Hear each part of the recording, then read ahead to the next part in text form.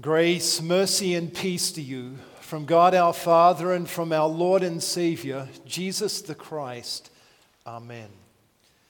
The text for our meditation this morning is written for us in St. Paul's letter to the Ephesians, chapter 6, beginning at the first verse. Children, obey your parents in the Lord, for this is right. Honor your father and mother, which is the first commandment with a promise, that it may go well with you, and that you may live a long life on the earth. Fathers, do not provoke your children to anger, but bring them up in the training and instruction of the Lord. These are your words, Heavenly Father. Sanctify us through the truth.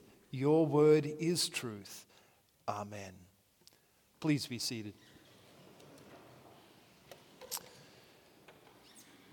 In Jesus the Christ, our brother, dear fellow redeemed. I wouldn't be surprised if you've already realized that this text is teaching on the fourth commandment. Honor your father and mother. When I usually teach on the fourth commandment, it's from the perspective of authority. The small catechism rightly explains what does this mean in connection with this commandment, saying we should fear and love God, that we do not despise our parents and superiors, nor provoke them to anger, but honor, serve, obey, love, and esteem them. But we're coming to this text in the context of the first week of Epiphany. We've been looking at the Holy Family, Joseph, Mary, and Jesus. And so rather than looking at this commandment from authority this morning, let's look at it from the perspective of family. It is obvious that God wants to bless us through family. Paul noted, this is the first commandment with a promise. God wants to bless you through the institution of family. So what are some of those blessings? Providence is definitely one, right? We're born into this world helpless. In fact, maybe infant humans are the most vulnerable animals on the face of the earth. We not only need someone to feed us, we need someone to clothe us, to wash us, to take care of every facet of our life. We are truly helpless and fully dependent upon others. So God places us as infants in the family to provide for us. Protection would also be one of the other blessings that God gives us through family. Not only are we vulnerable, but we don't understand this world when we're born, and we tend to make silly choices. Our parents are there to tell us, no, jumping off that table probably isn't a good idea.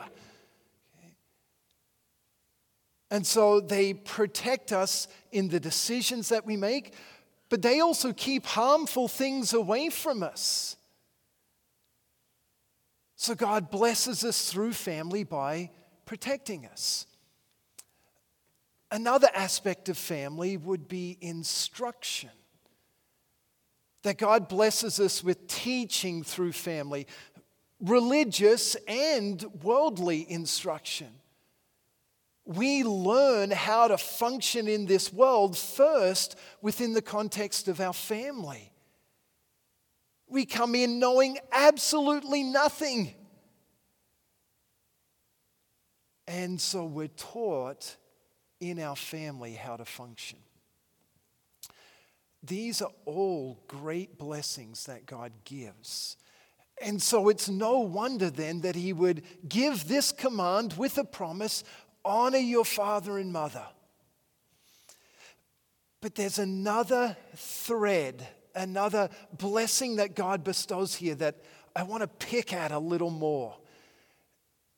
And that's connection and relationship.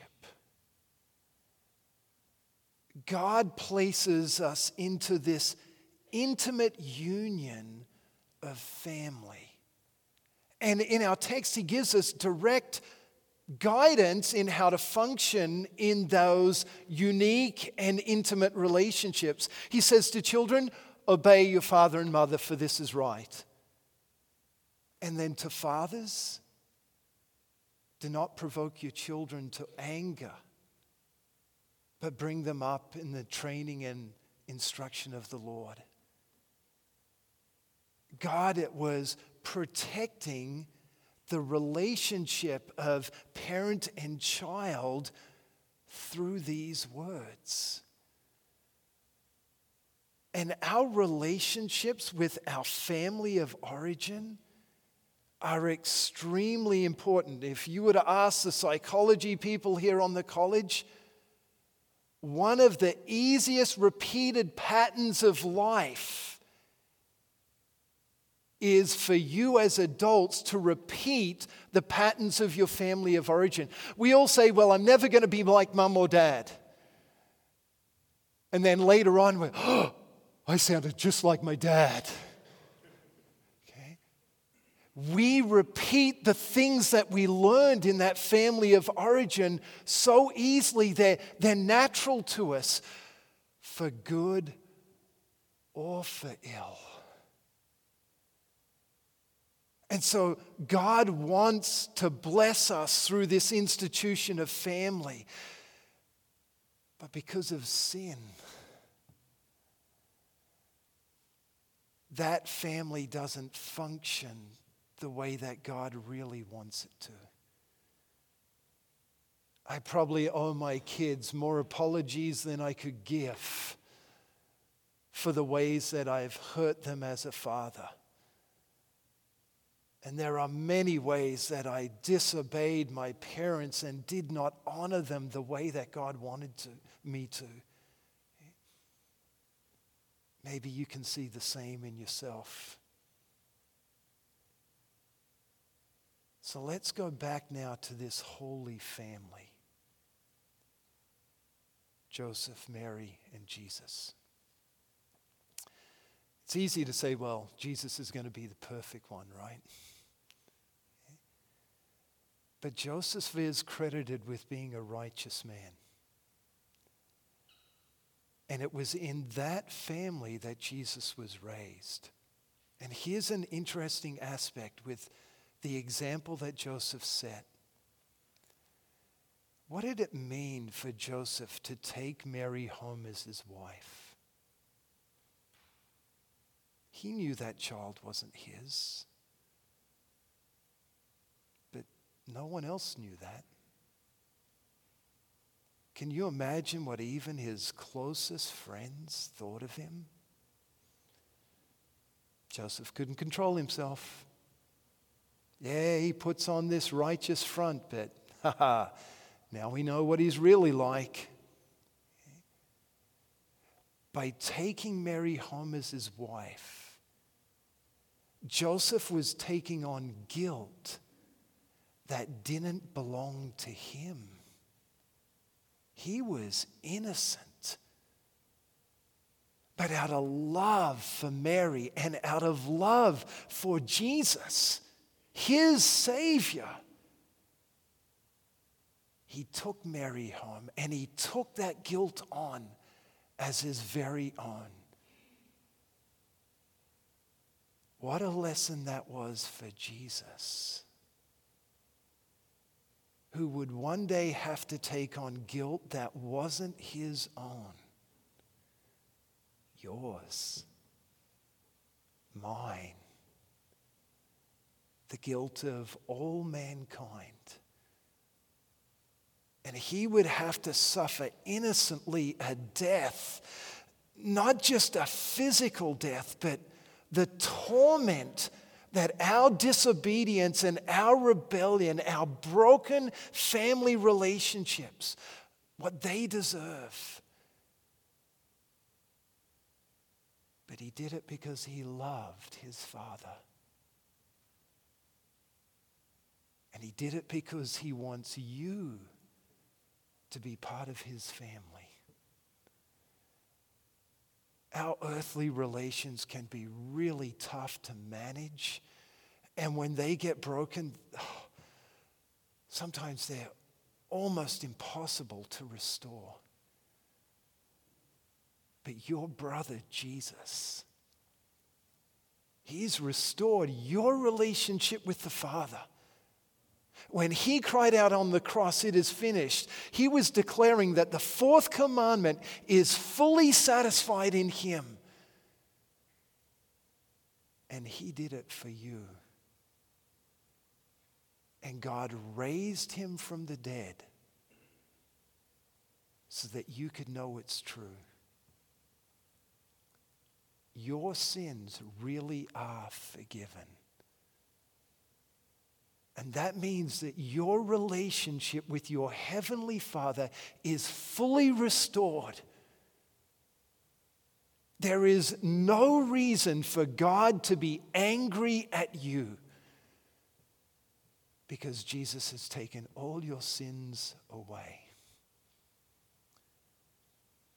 So God does want to bless you through your earthly family. The one you're in right now, and I'm sure many of you have plans to start your own someday. But most of all, he wants to bless you in your spiritual family. That's why Jesus came. And you are blessed. You are dearly loved. You are forgiven. Amen.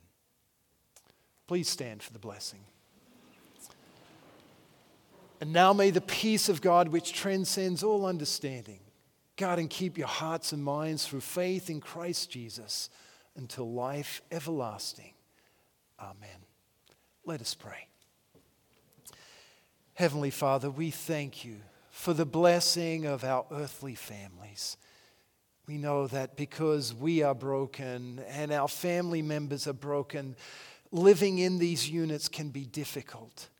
We hurt each other and we disappoint each other.